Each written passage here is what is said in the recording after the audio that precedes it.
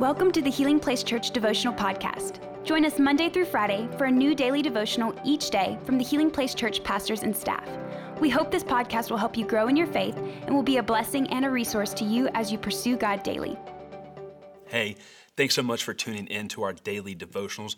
Right now we're in the series, The Names of God, where we're looking at the different names of God in the Bible to see what it says about His character and His attributes. Today we're going to be looking at the name Yahweh Shalom, the Lord is our peace.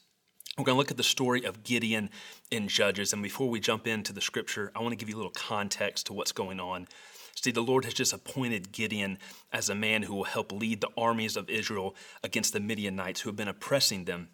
And so he appoints Gideon and then tells Gideon to gather the army. He gathers around 30,000 people to go against an army, and 30,000 people he's still already outmatched and outmanned. But God has a different plan. He tells Gideon he needs to shrink his army, and through a series of tests, shrinks his army all the way down to 300 people. So it's just Gideon, 300 people, going against an army that the Bible says is so numerous it couldn't even be counted. And they're about to go. They have this plan. They're going to go. They're going to break some jars and yell.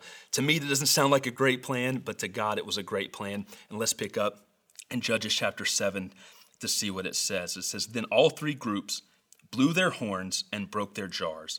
They held the blazing torches in their left hands and the horns in their right hands.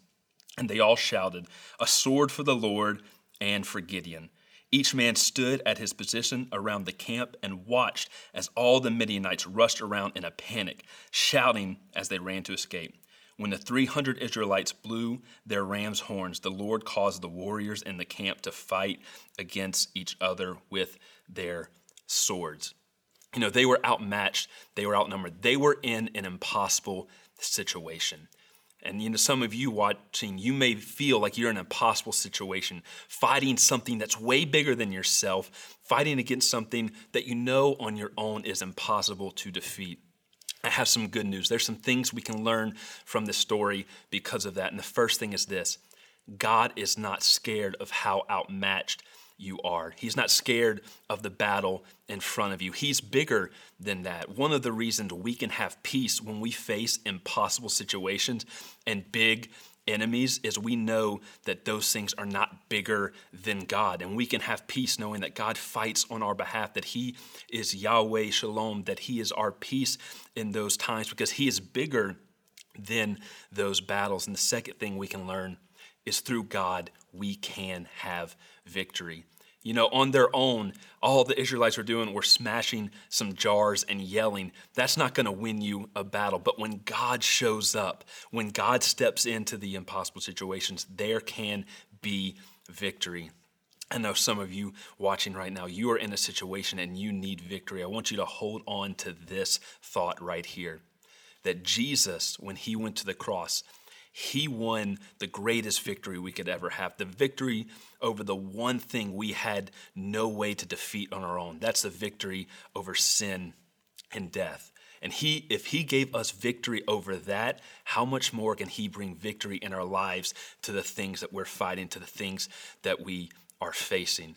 Jesus can and will bring us victory. And so all we have to do is sit back and have peace of mind, knowing that He will bring the victory for us. He is Yahweh Shalom. He is our peace. And we're just believing that for all of you who are going through something, that God's just going to bring a supernatural touch of peace in your life. Well, thank you so much for tuning in. Continue to tune in as we dive into the Word of God daily to hear what He has to say to us. Thank you for listening. Take a moment to subscribe so you don't miss any of the daily devotionals, and be sure to share with your friends. For more information about HPC, visit healingplacechurch.org.